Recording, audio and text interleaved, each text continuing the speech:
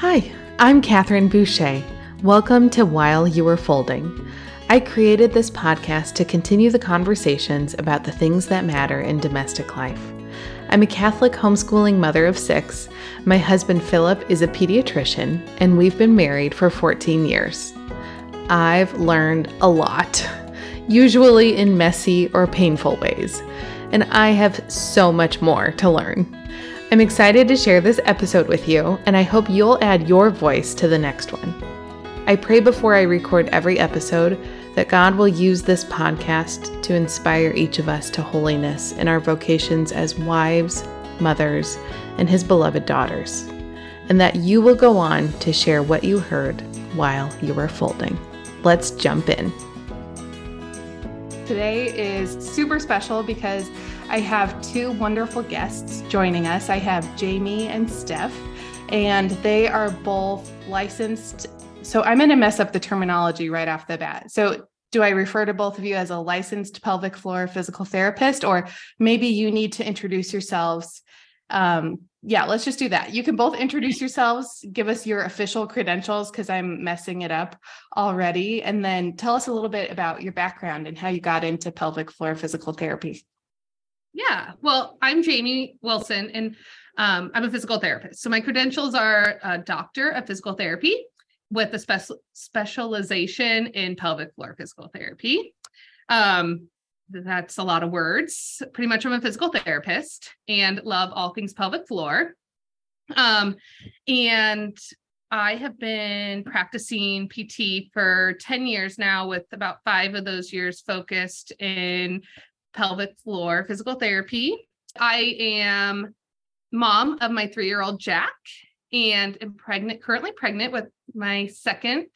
We're having a little girl expected early next month. So we're very excited about that. Have been married to my wonderful husband for 5 years, and just really right now trying to figure out work-life balance. I love what I do for my job. I love my family, and just kind of in the position with all the other moms out there trying to make it all work. And it's been a journey and still learning. And I'm excited to talk with your guests, your viewers today, to tell more about our world of pelvic floor.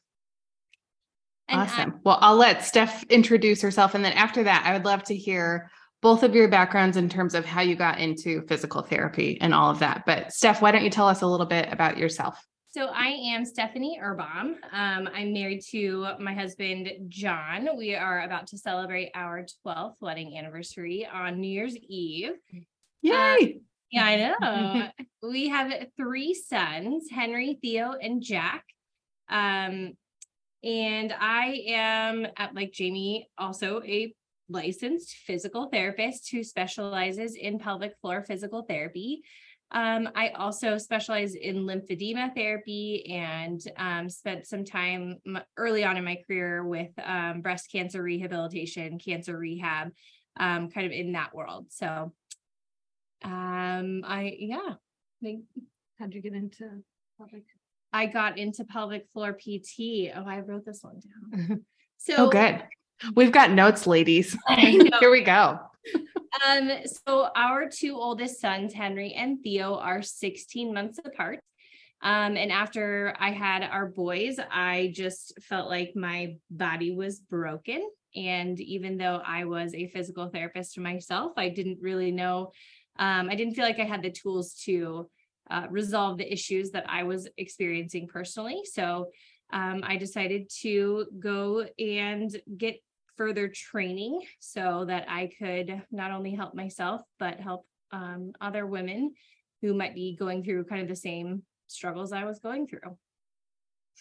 And Stephanie, before you had your boys so close together, so my 2 oldest, we have 6 kids, but our 2 oldest are 15 months apart.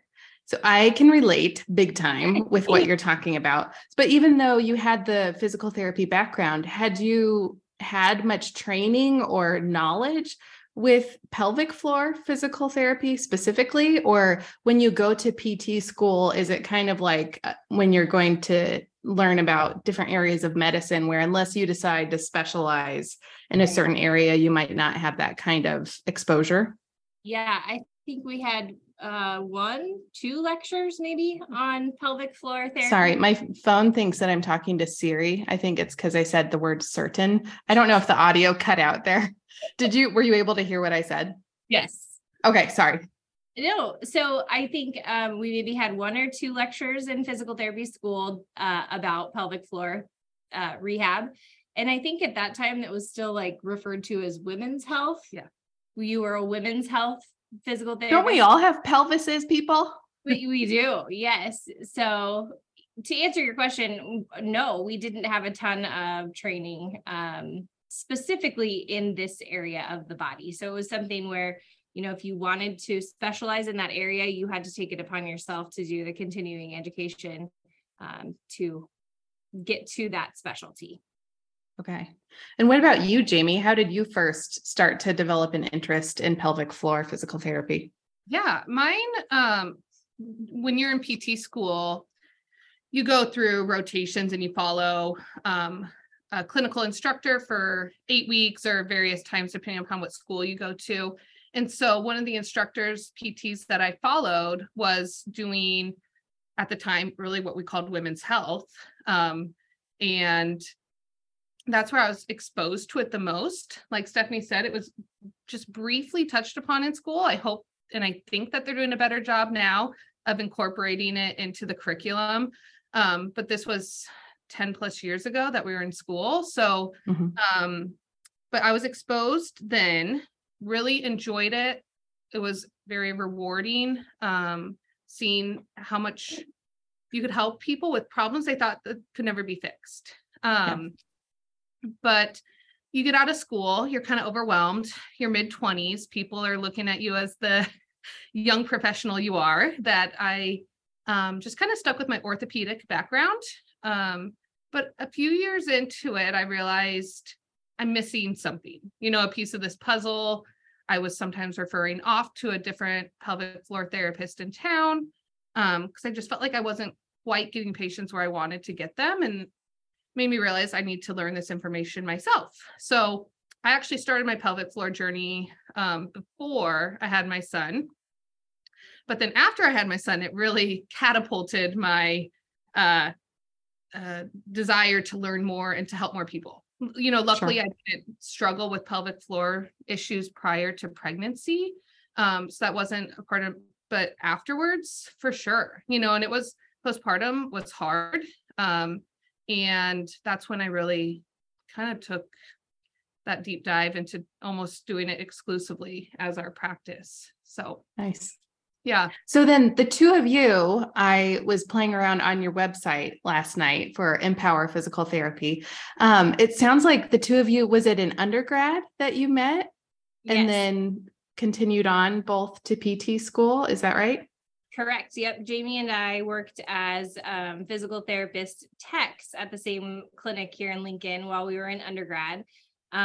Jamie graduated from the University of Nebraska, excuse me, and I graduated from Wesleyan. So we weren't in school together, but we worked together. And then we got into physical therapy school at the same time. So we roomed together our first year. Jamie made the most beautiful study handouts. I am still like, I know you don't have them anymore, do you? No. Oh, they were so beautiful. But then I got engaged after our first year, so I moved back to Lincoln. And then we graduated the same year, and we both started practicing here in Lincoln, but we were just at 2 different facilities. We kept connection over the years, just kept in touch, personally, professionally. And when COVID hit, I just kept bothering Jamie, kind of poking her, like, hey, I think we should just do this, let's take the leap. Let's open our own place. So in November of 2020, we decided to take the leap. And by April 1st of 2021, our doors were open. So are you for real? April 1st was opening day, April Fool's Day. I love it. That's amazing. And you started all of it during a pandemic. Yes. Because why not? I love everything about your story. That's fantastic. So I'd love for us to rewind a little bit and talk about kind of what do they call it? The 30,000 foot view of something where you give us the big picture of what pelvic floor physical therapy entails. Because I think there's so much of a misconception. My audience is predominantly moms and young-ish women, whatever that means. So I know we're going to get to a lot of questions about postpartum or even during pregnancy, questions about physical therapy and healing.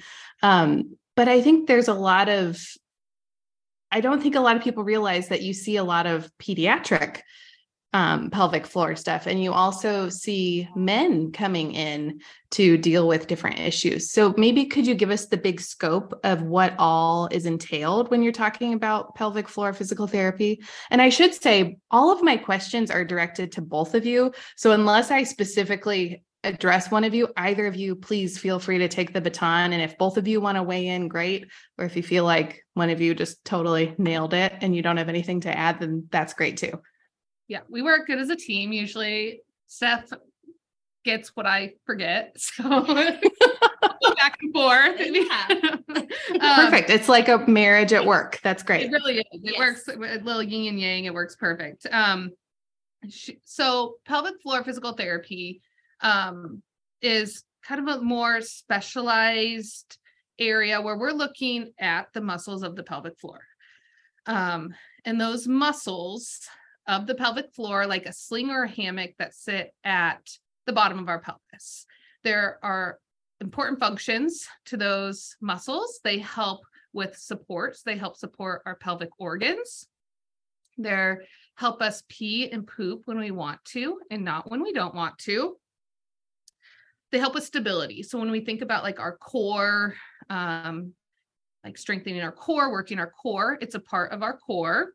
They help with sexual function, so arousal and achieving orgasm. And then they also help with circulation, so allowing lymphatic fluid to be directed back towards our heart. So there's a lot happening there. But the pelvis is also a part of the rest of our body. So when we say we're doing pelvic floor physical therapy, yes, we are looking at the pelvis and the muscles around the pelvis, but we're still looking at you from a head to toe approach, because our body works as a full system and not just in isolation. So with that being said, everyone has a pelvic floor, men, women, children, geriatrics. It doesn't matter if you've had a baby or haven't had a baby. Truly, anyone can experience dysfunction in their pelvic floor. And so we treat all of the above, men and women across the age spectrum with, whether they've given birth or haven't. So I think that is what you already touched upon, a big misconception. Do we see a lot of postpartum and pregnant women? 100%. We see a ton, but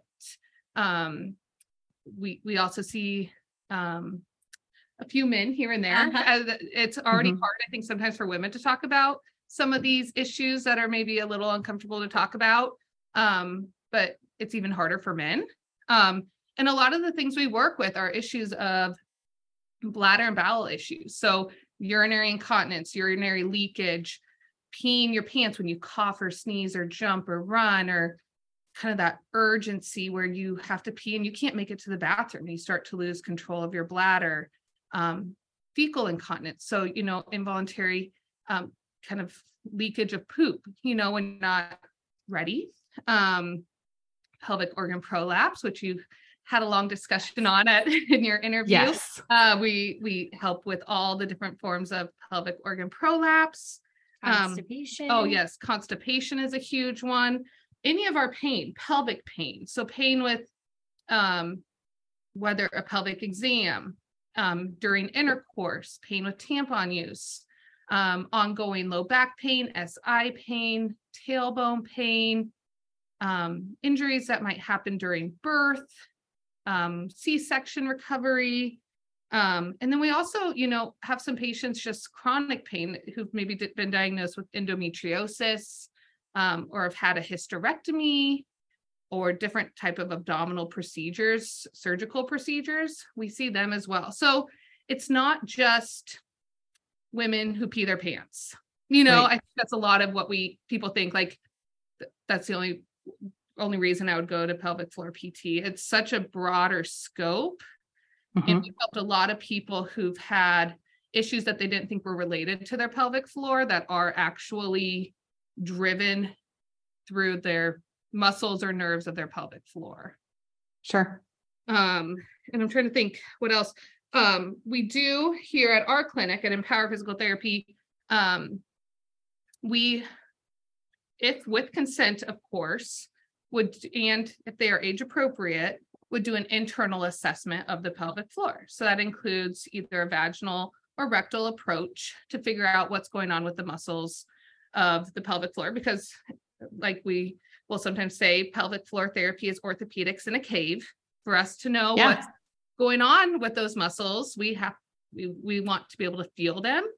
And that takes an internal approach. And we feel like that's what gives us the best answers. So we've had some people who've maybe done some pelvic floor therapy, but haven't had internal work. And for us, we feel like that's maybe a disservice to the patient because you haven't really fully assessed. But of course, that would only be with patients who are consenting to that. But we find that's where we get our best information and can fully address patient issues and help them, towards their goals and road to recovery. Yeah. Stephanie, did you have anything to add to that? Because I have, I think, 5 follow-up questions to everything that Jamie just said, but I want to give you a chance to talk. You said, go ahead. Fire away. Okay. Yeah. Okay, here we go. So as a mom, immediately when you said the word constipation, I thought, oh, I'm sure that's a huge pediatric issue that you deal with. And oh my gosh, Siri thinks that I'm constantly talking to her. She just really wants to butt into our conversation here. Anyway, so where I was going with that is in the world of pediatric pelvic floor physical therapy, what kinds of issues beyond constipation would you say moms, parents should be aware of that could be an area of concern? What kinds of symptoms, things do kids present with that might be a signal, oh, maybe I should consider this for one of my kiddos? Yeah. So a lot of times it can be bedwetting, past the age of 5 or 6. That can be some kids will grow out of it, and that is an approach you can take, but also they might not. So with pelvic floor physical therapy, this is a conservative approach. In my brain, it's if we can do something about it and maybe help it, that's where I'd like to start instead of just do the waiting game. But also, like I said, some kids will grow out of it on their own, but bedwetting is a big one for a lot of families that get frustrated. And as kids get older, they can't go to sleepovers. They're very self-conscious about the smell. There's also incontinence. Kids can also pee their pants or poop their pants without involuntarily. And that can be constipation driven. A lot of these things are actually constipation driven.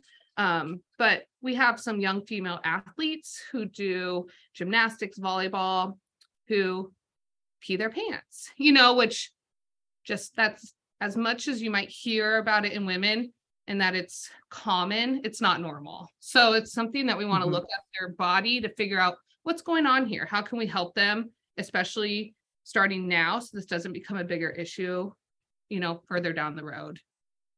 Right.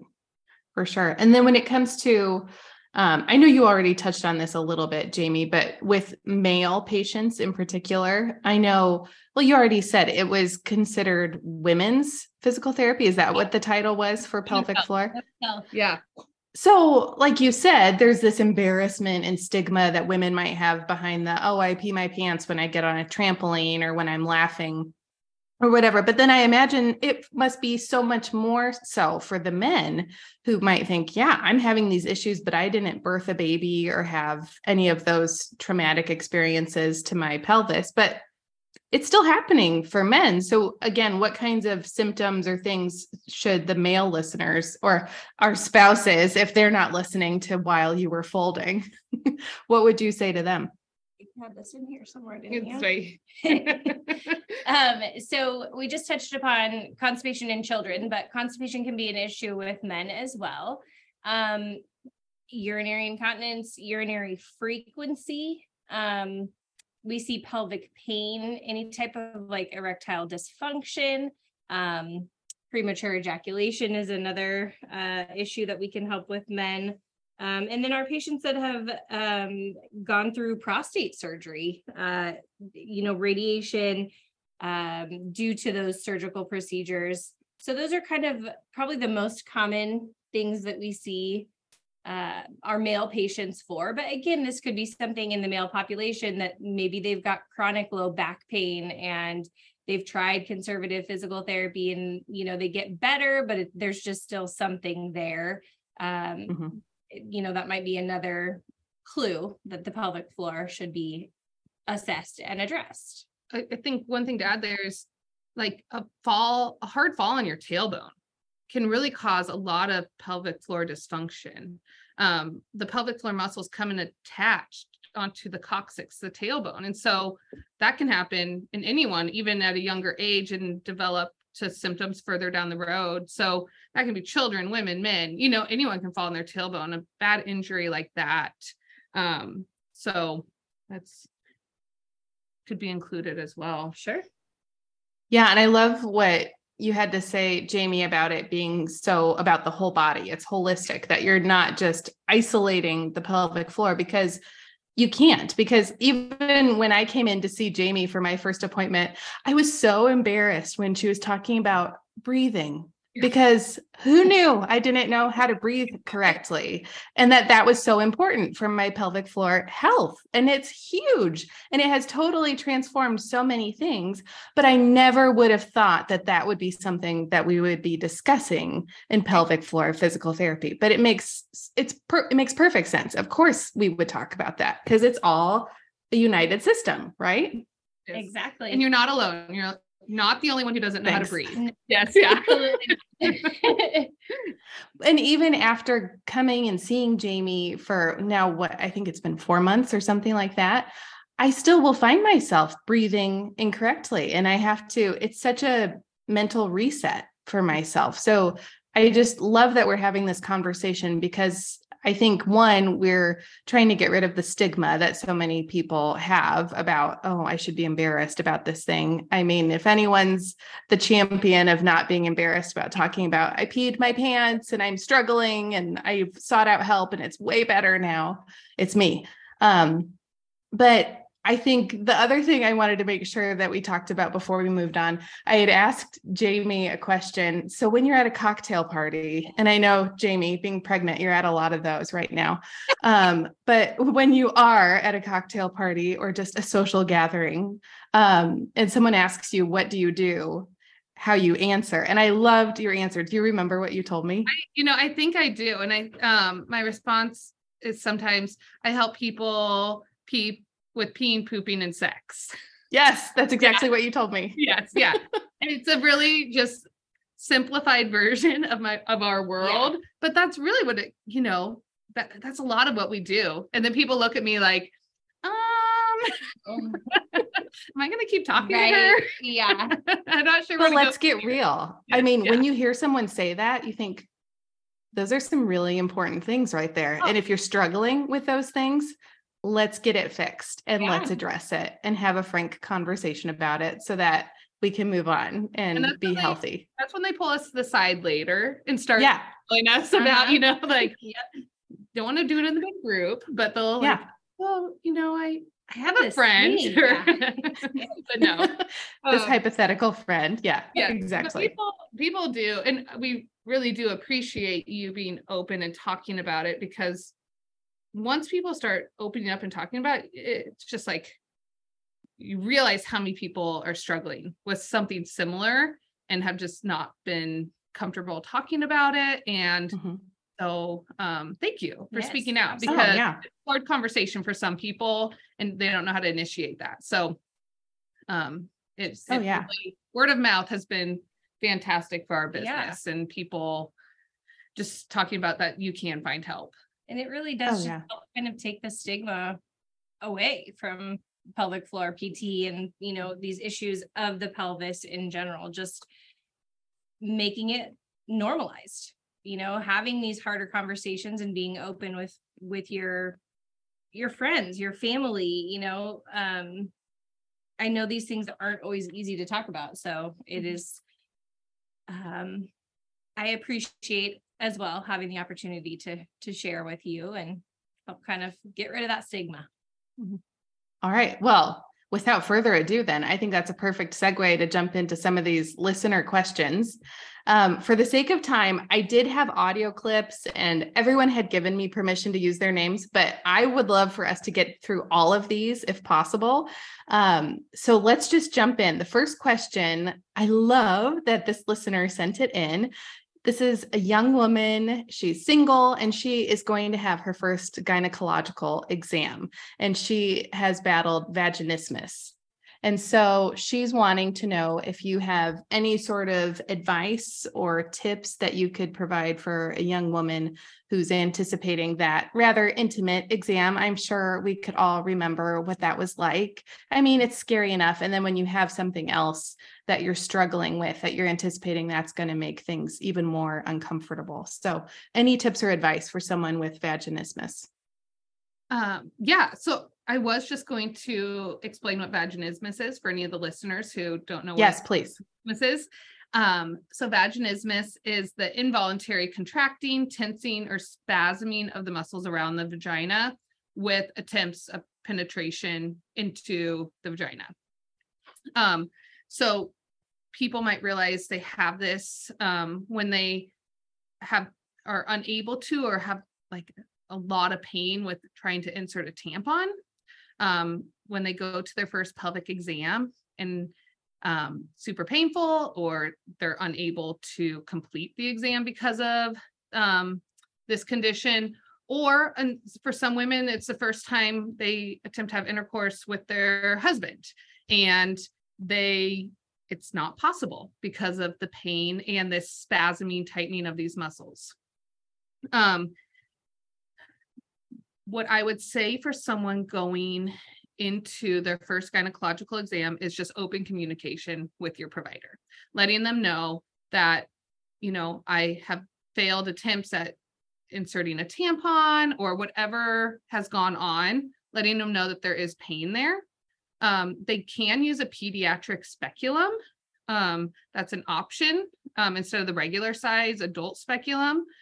Still, that might be too uncomfortable, for the and the speculum.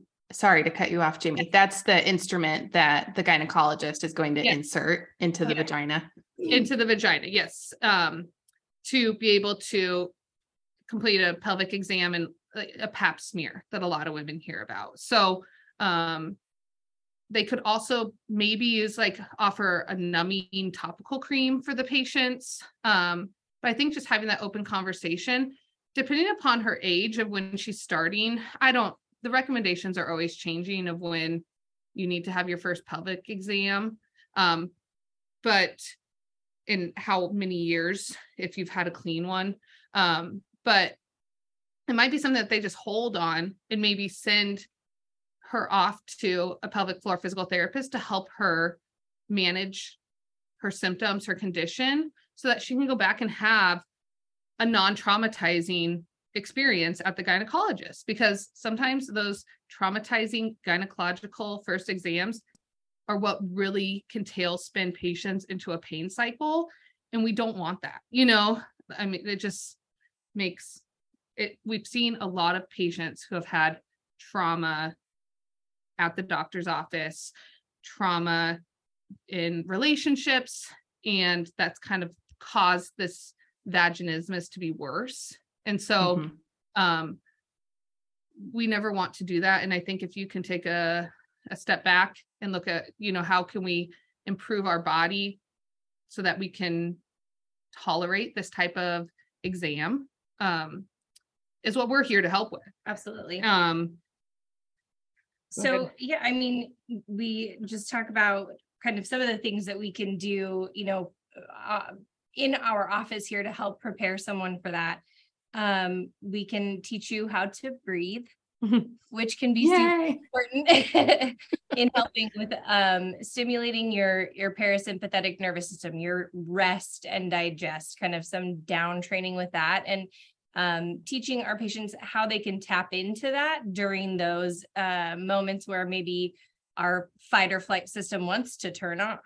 So, knowing that this could possibly be a painful experience for the patient, we can talk through different strategies of breathing or whatever that rest and digest system can be stimulated with for that particular patient. We teach how to use dilators, vaginal dilators, for this particular patient population. That seems to be something that's really helpful for them. And then if we need to, we offer a referral to different mental health practitioners in town that can also help with some more of that down training or different techniques to help reduce any anxiety or stress that might be kind of correlated to this fear. And with vaginismus, I mentioned trauma, but it's not always trauma that can cause vaginismus. We don't always know why. It can be something that starts in the teenage years, and women start with young adult females, that doesn't work. Well, maybe, yeah, sure does.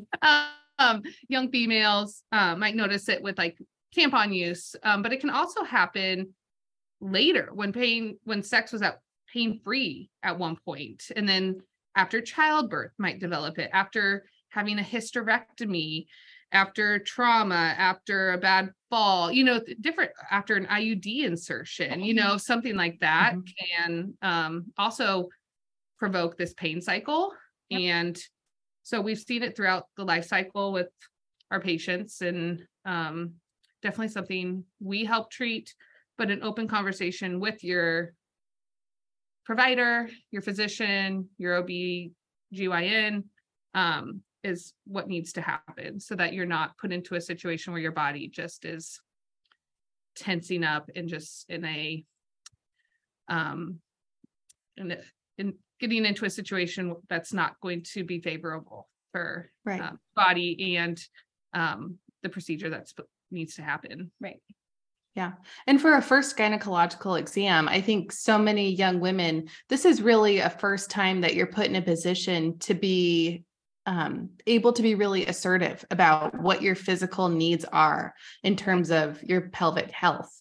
And what great practice, what great training ground for all of us to go into that first exam and say, okay, I'm uncomfortable with this, and I really need you as my provider to help me with this particular part of the exam, or even to know what's even going to happen at the exam. Because as we know, some physicians are going to be phenomenal when it comes to anticipating what's going to happen next and talking through with the bedside manner of everything that's going to happen in that exam. And that's something that I wanted to be sure and mention in terms of what I have experienced with my pelvic floor physical therapy. Of Jamie has done such a tremendous job of trying to help me to anticipate, okay, today we're going to do internal work, and this is what that's going to mean. And if you don't have an OB/GYN being able to do that in that context, and this is your first pelvic exam, how much more stressful that would be. So I love that you're encouraging this listener to make sure that she's getting the information she needs. I love that she even asked this question in the first place, because it wouldn't have been on my radar to do that. So yeah, I think you guys just nailed it. You hit it out of the park on this one. So thank you for answering that listener's question. Next one. I have a question for someone who is planning on having children, but is not pregnant yet. She's thinking about trying to conceive. What kinds of things can a woman who's hoping to achieve a pregnancy anticipate in terms of things that she could do currently before pregnancy and then during pregnancy that could help her to have better pelvic floor health? So Jamie and I really are very passionate about women getting care during pregnancy, before, after, and we feel like this should just kind of be in the spectrum of total care as a a woman. I mean, a human. Yes. Thank you. Say it again. Say it a million more times. Yes. Put a pamphlet in every OBGYN's office. Continue. Go on. Yes. So to prepare for pregnancy, you know, just making sure that you are exercising regularly. The current recommendations are still 150 minutes of moderate intensity aerobic activity per week. And we ideally getting some strength training in 3 to 4 times a week. We work on that ourselves. That sounds good. We're working on that. So, you know, making sure that you're doing those things, getting your regular gynecological exams. And then, you know, that part of conception, you're going to be working with your gynecologist, your OB/GYN with that, and possibly fertility interventions if needed there. So, and then, you know, in that early phase, if there are any impairments that we find as far as, you know, relating to your pelvic floor, we would address that at that point in time, right? So if you're experiencing any incontinence, any constipation, back pain, hip pain, that's something that we could look at that point in time. And then as, you know, when you do conceive, we take a look at you in each of your trimesters. So we would like to do an assessment first, second, and third trimester.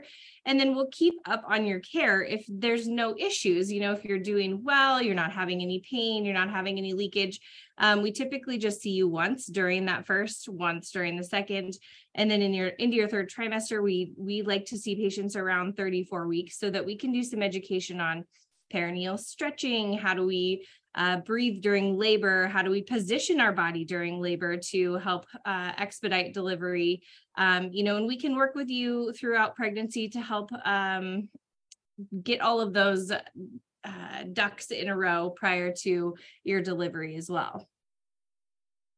Yeah. And I think a lot of women want some guidance on how they can move their bodies. You know, they get nervous of whether they hear a lot about diastasis recti, which is that separation of the abdominal muscles. They hear you shouldn't do planks, you know, or shouldn't run. And, you know, there is validity to our bodies are changing significantly. Absolutely. Significantly during pregnancy and postpartum with hormonal changes, the shape our body's changing, center of gravity.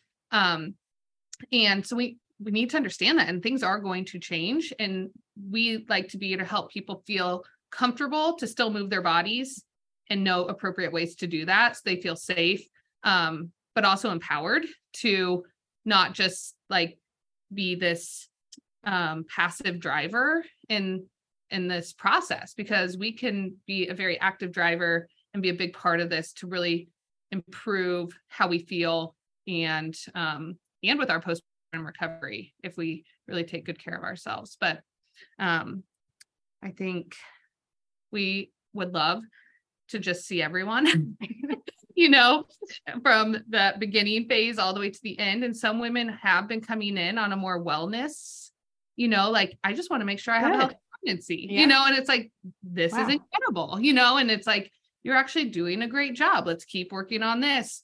But then we also have the other side of like, I have pain, I have dysfunction, this is going on. Can you help me? Of course we can. So you don't have to be in pain. You don't have to have a problem. What? Say it again.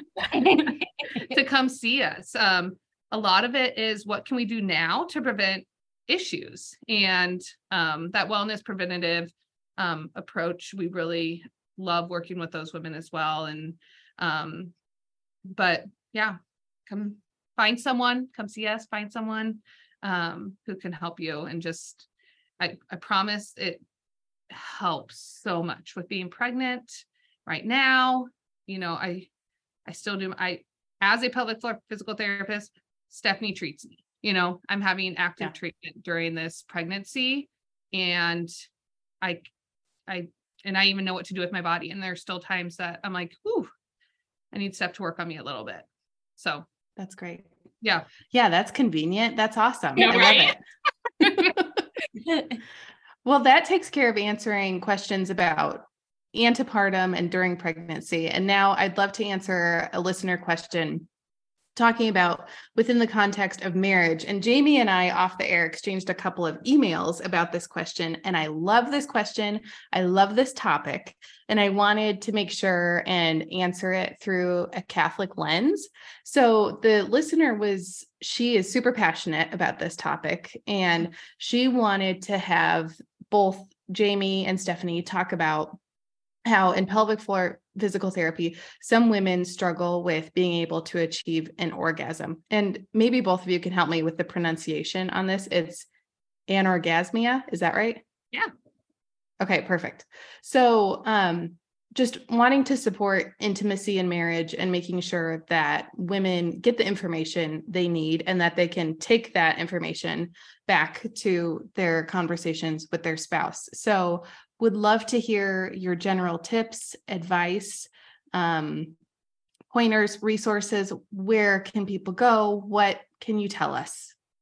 SOS, help this listener, and not necessarily the listener, but anyone who might be struggling and would like to get some help in this area. Yeah. I think it's starting off by understanding our bodies and our anatomy. This is something you can explore with your husband, with your spouse. And a lot of women respond more to clitoral stimulation. And I don't know if if we always understand our bodies, if we understand what our clitoris is, where it is, how it can be stimulated, and just the different areas of our vulva, our vagina, just knowing our bodies is super important. And then being able to share that with your partner and finding ways. And a lot of it can be exploration together, whether manual stimulation, use of a vibrator, whatever they're comfortable with. But, just kind of our standard penetration does not always work for women with orgasm. Say it again, repeat. This needs to be said. Thank you. Penetration alone does not always lead to Sorry, that was really awkward that I asked you to repeat this. No, that's okay. No, needs to be repeated. And so I think just understanding that part of, our bodies, and that's what I think education, we just bring out our pelvic model a lot and explain these are our body parts. And that can be very eye-opening to a lot of people because they haven't always maybe had the comfort to really look or have their partner just straight up look, And I don't want to make anyone uncomfortable. That's not our goal here, but I think if you're open to trying some of those things, you would be surprised at what your body is aroused by. And for women, it can take longer than men for arousal. Yeah. So repeat that for the people in the back. So I think that as well, that there can be a little bit of foreplay involved, that, that we can, there needs to be some stimulation to the tissues, and that we as women aren't just always ready to go all the time. Right. And so much of it is a mind-body experience. So the transition from whatever has been going on during the day, that you're not able to go from one thing that you're doing to the next. And I love what you're saying about exploring together. And I should have prefaced our conversation by saying this. We exchanged some of those emails talking about this. So from a Catholic lens, we wouldn't try to encourage someone to, for example, do masturbation on their own, because the goal is for husband and wife to come together in the marital act. But that doesn't mean that you can't explore together. And like Jamie was saying, manual stimulation, awesome. Trying to figure out what's going to work, or bringing in something like a vibrator, because the sexual union is not just about intercourse. I repeat, the sexual union is not just about intercourse. And yes, we have the goal of the husband completing, ejaculating within his wife. But beyond that, in marriage, anything goes in terms of being able to be free and enjoy. And that's the best part of marriage. You get to just figure it out together. And yeah, it might be clumsy and awkward, and you might not even know what works. And that's why you have the rest of, God willing, your life to figure it out together. And so I love that we're having this conversation, because for most of us, we don't know what we're doing in the beginning. And why would we know what we're doing in the beginning? So if someone is struggling with this is good news that you have so many options. There is so much that you can do. And there's nothing wrong with you if you, as the woman, are struggling to achieve orgasm because it's not happening in intercourse. Actually, I think that makes you pretty normal based on the information that I've heard. Would you agree with that? Yes, I think that is, like, to touch on that piece, it's so important that women understand that the majority of women, it's like 50%, right? Like, isn't it something? I don't know the statistic, but that's what I've heard. Yeah. Cannot achieve orgasm with vaginal penetration alone. So there needs to be some type of external clitoral stimulation, or whatever stimulation that is. You can try stimulating different body parts. That can also help lead to that orgasm. But I think that's one of the biggest pieces of this, is just knowing that you aren't alone, that this isn't an abnormal thing. That, as you said earlier, like, we're not just raring to go at the drop of a hat, right? Oftentimes we're kind of like out by the end of the day, right? Yes. So, knowing that it may take a little bit more time, as you mentioned, I think, again, average time frame for a woman to achieve orgasm is anywhere from like 15 to 45 minutes. So it does take some time. And the other part of it is just communication. Sometimes this is really difficult stuff to articulate, to share with your spouse that, yes, that feels good. So I think just being open and willing to have these more difficult conversations with your significant, or with your husband, about this. And I was going to add, from, a pelvic floor PT perspective also, education on your body is a big part of what we do. But as we mentioned much earlier in this podcast, that our pelvic floor muscles do play a part in the sexual arousal orgasm. So we can look at the muscles of the pelvic floor. We want to look at how they coordinate, and sometimes it can be, we can work on some strength and coordination to help with orgasm as well.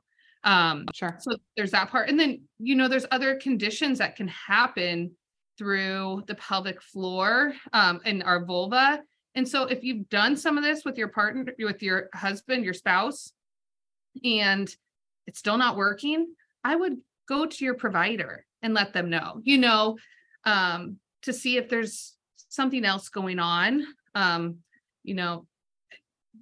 There could be another condition that maybe could be looked into, So I wouldn't give up hope. I would try and know that there are resources out there, through pelvic floor therapists, and again, open communication with some of your providers.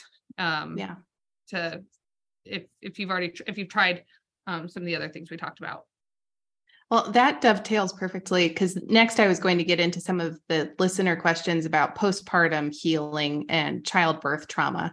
What are the limitations of physical therapy? And at what point do you, as a physical therapist, encourage your patient to say, I think it's time for you to look into surgery or meeting with this type of specialist? You've already spoken to the cognitive, psychological dimension with the pelvic floor. What other types of situations would you say where you meet the limitations of physical therapy? Is that making sense? Yeah, it absolutely. does. Our approach, we're non-surgical, non-pharmacologic. So, but it's a nice place to start. It's very conservative. It's not going to hurt our body to do any of this. We're not going to regret a decision of a surgery or anything like that. Mm-hmm.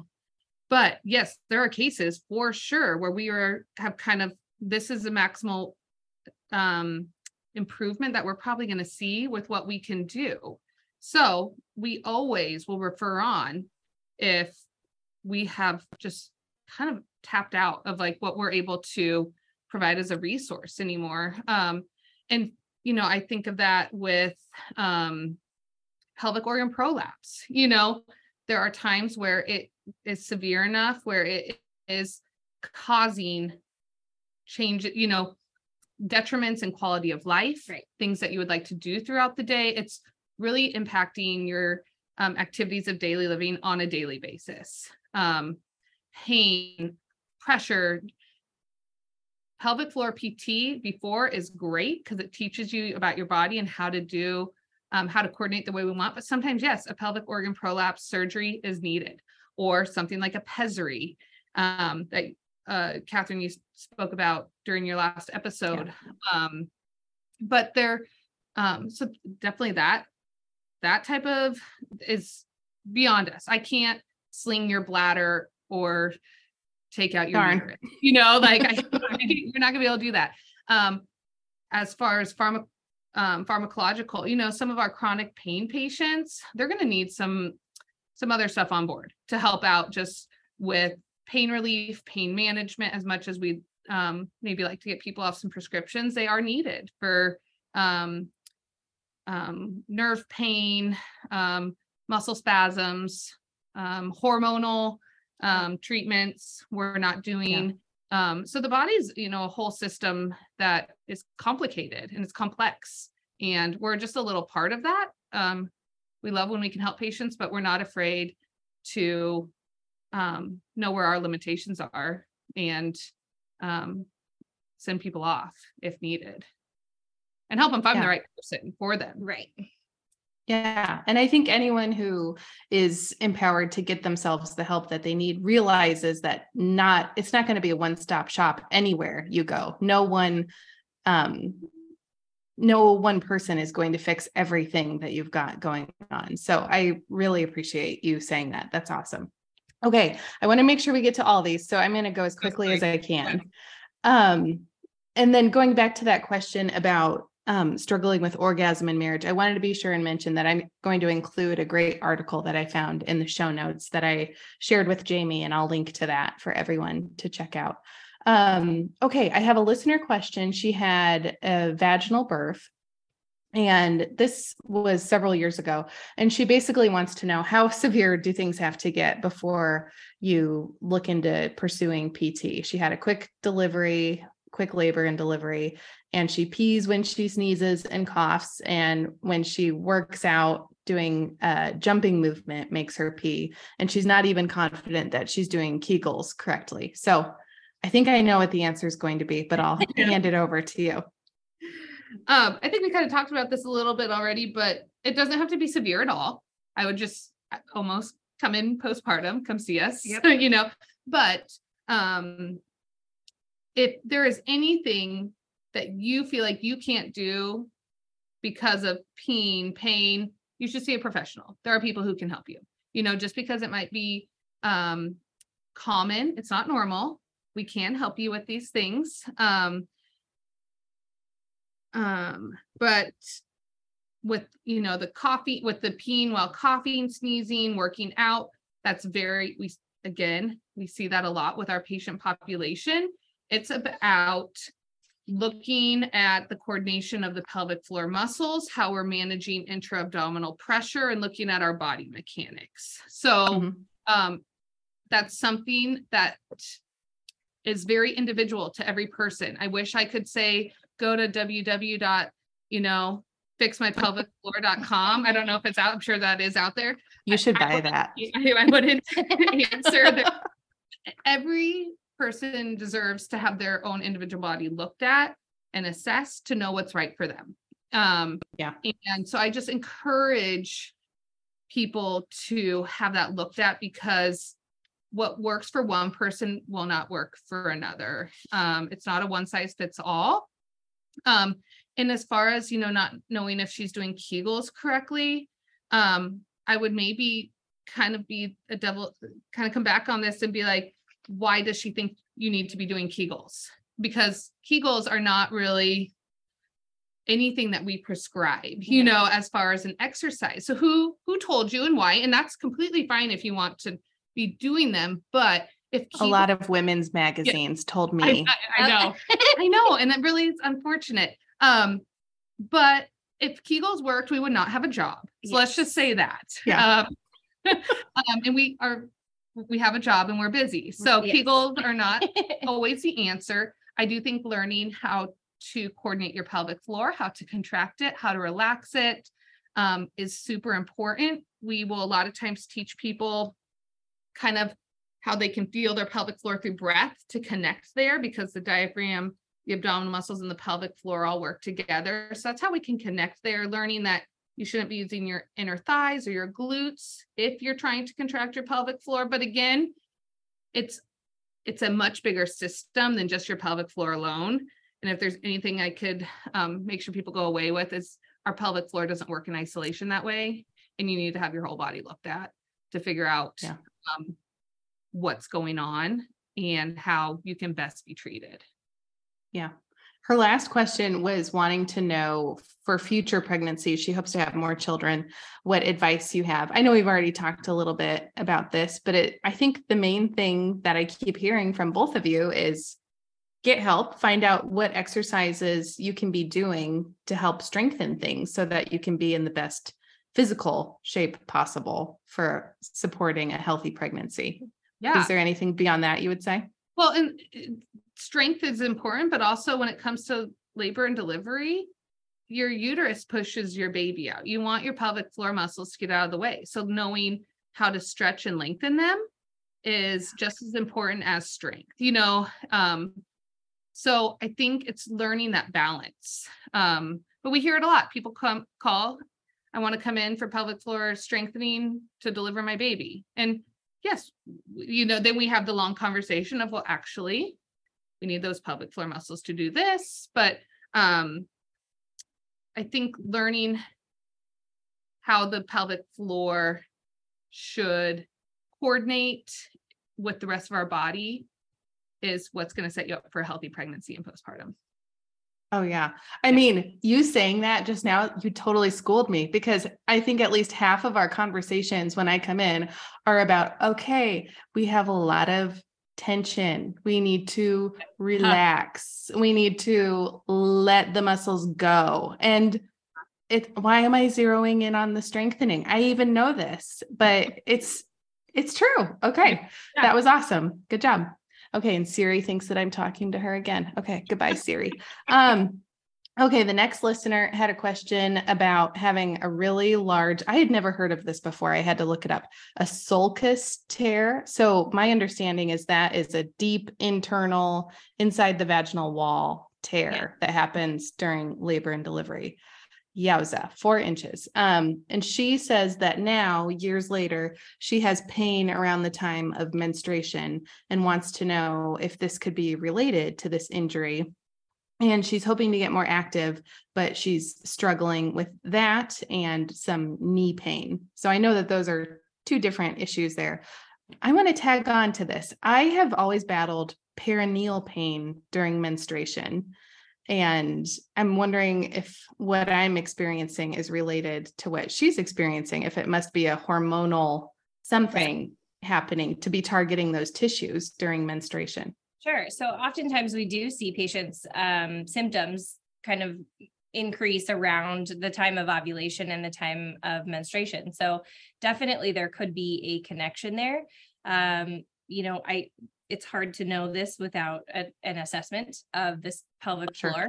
But it could absolutely be connected to that. I would say it's probably highly likely that it is connected there. But again, hard to say without actually getting our hands on the patient and being able to assess. Sure. Yeah. And, a lot of the sulcus tear, there's lots of different tearing that can happen during vaginal deliveries. The most common is going to be like a perineal tear, where you tear from the vagina towards your rectum. Episiotomy is where they cut you and it didn't tear naturally. But you can tear in any direction, and how our body heals is through scar tissue. And so having that addressed, scar tissue, how the mobility of the scar and the surrounding tissues and nerves, that can all probably play into effect a little bit of some of the symptoms she might be having, or that patients might have postpartum. So it's kind of scary to think about touching that area, like being aware of that area, but that might be the cause of some pain with intercourse after delivering a baby, pain with using a tampon, different things like that. So you definitely, any scar tissue of the body, I don't care what type of surgery you had, or needs to be addressed. Yeah, absolutely. Yeah.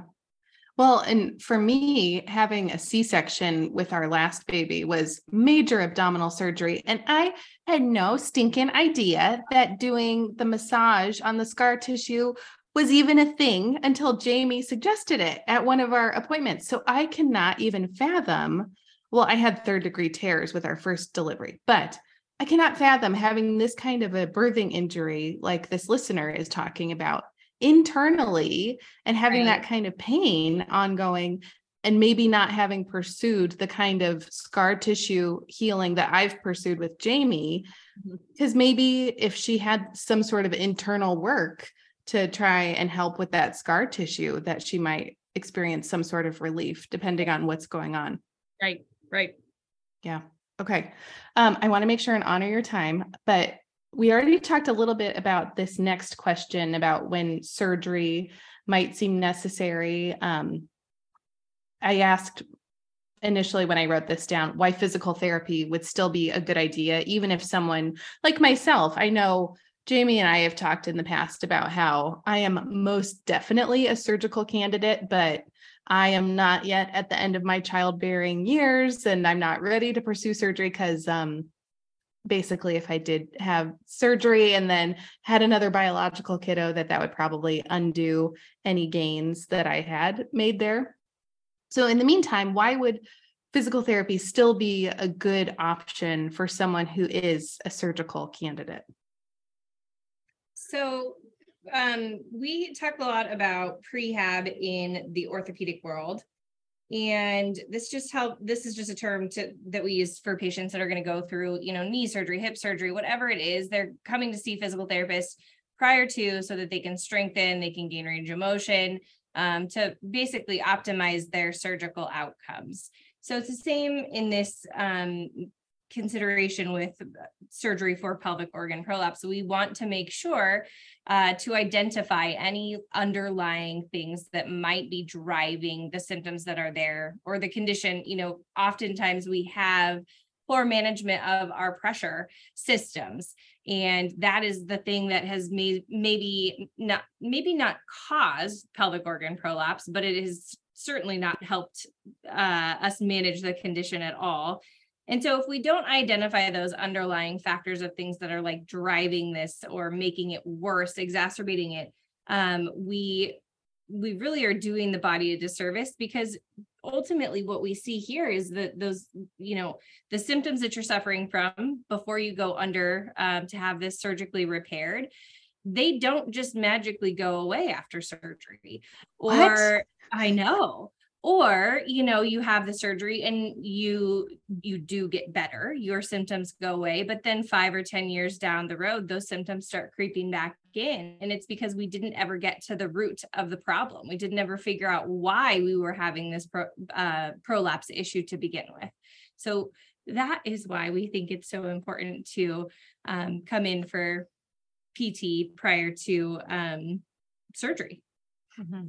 Yeah, because if someone has surgery and then they still, like me, don't know how to breathe, they're just going to mess it all up again. Or something as simple as that. Or chronically constipated and straining and bearing down all the time. We talk to people all the time about, like, if you're going to stay constipated and bear down and strain, that's going to keep putting pressure on pelvic floor, on those organs. So it's managing that. How do we lift our children? How do we carry the laundry up the stairs? All these things that we're doing all day long are contributing if we're not using the right mechanics and coordinating our body properly. So we help with that, so that surgery is then successful and you don't have to go back for, a second procedure, which we see a lot, unfortunately, and that's usually sometimes after the second time people come in, because they're like, I realized, this is the Band-Aid, but we need to fix what's the problem. Yeah. Absolutely. Getting to the root of it, preventing what you can. And then when someone has to have surgery, they get the surgery done, and you're keeping us out of the OR a second time, hopefully. Yeah. And surgery is not a failure. I feel like sometimes people think like I failed something that I have to have, and it's not. Our bodies have gone through so much, the demands on them are so high. But yeah, what can we do to make this be the best surgery outcome we can have? Awesome. Well, that was my last question that I had. I want to make sure before I let you go, how can people find you online? Where can they find you? Empower Physical Therapy. Tell us everything. Yes. So we're Empower Physical Therapy in Lincoln, Nebraska. We are located by the Super Target, which everyone should know, but at 40th and Yankee Hill. Our website, you can find us there, www.empowerptlincoln.com. We're also on Instagram. I think it's empowerpt_LNK. Yep. You can email us, contact us from off the website, call us 402-413-0266. But we're happy to answer questions or feel, kind of decide if you're a right person for pelvic floor PT. But I think we would just encourage, whether it's us or anyone else, find someone who can help you. Absolutely. Yeah. There's a lot of great providers out there. And if anything, just let them assess you and figure out what your body needs. I think that's a perfect closing thought. And I think one more thing I wanted to make sure that we touched on before I let you go is kind of helping people to anticipate what that first contact looks like with your physical therapist when it comes to pelvic floor physical therapy, because as listeners might have been able to connect the dots on, if they've never done this before, it's pretty intimate and it puts you in a pretty vulnerable position. So maybe if you have time, could you share just briefly what someone could anticipate in terms of what their first pelvic, I know it depends on what you're coming in for, but just when it comes time for that first appointment where you're gathering information and getting to know one another, what that looks like. So that first visit, we are going to spend a lot of time going over the ridiculously long pelvic floor intake packet that you have to fill out before you come see us. But I have to say, I appreciate how thorough it is. It makes you feel heard and seen as a patient to have someone taking the time to be so thorough, to find out exactly what's going on. Like you said, to get to the root of what's going on. It gives us such a better idea of what's going on before we even walk in the door with you. So that first visit is a lot of talking, a lot of listening, a lot of hearing your story. And then we're going to look at your body from head to toe. We're going to watch how you walk. We're going to watch how you get in and out of a chair. We're going to look at your feet. We're going to assess your strength, range of motion. And then if the patient is consenting, we will go through an internal, either vaginal or rectal exam. And that's one gloved finger. All of the providers here use, Jamie, myself, and our physical therapist, Mariana, use a bimanual approach, meaning we assess and treat the right side of your body with our right hand and walk around the table, assess and treat the left side of your body with our left hand. And that giving that picture of the pelvic floor then gives us kind of the last little piece of the puzzle as the body is working, the system as a whole. Depending on your complaints, we may have you do some functional movements. So we may do a standing intravaginal assessment with you, because a lot of times, while we know how to coordinate pelvic floor lying on our back, we do not know how to do that while standing on our feet and gravity is against us.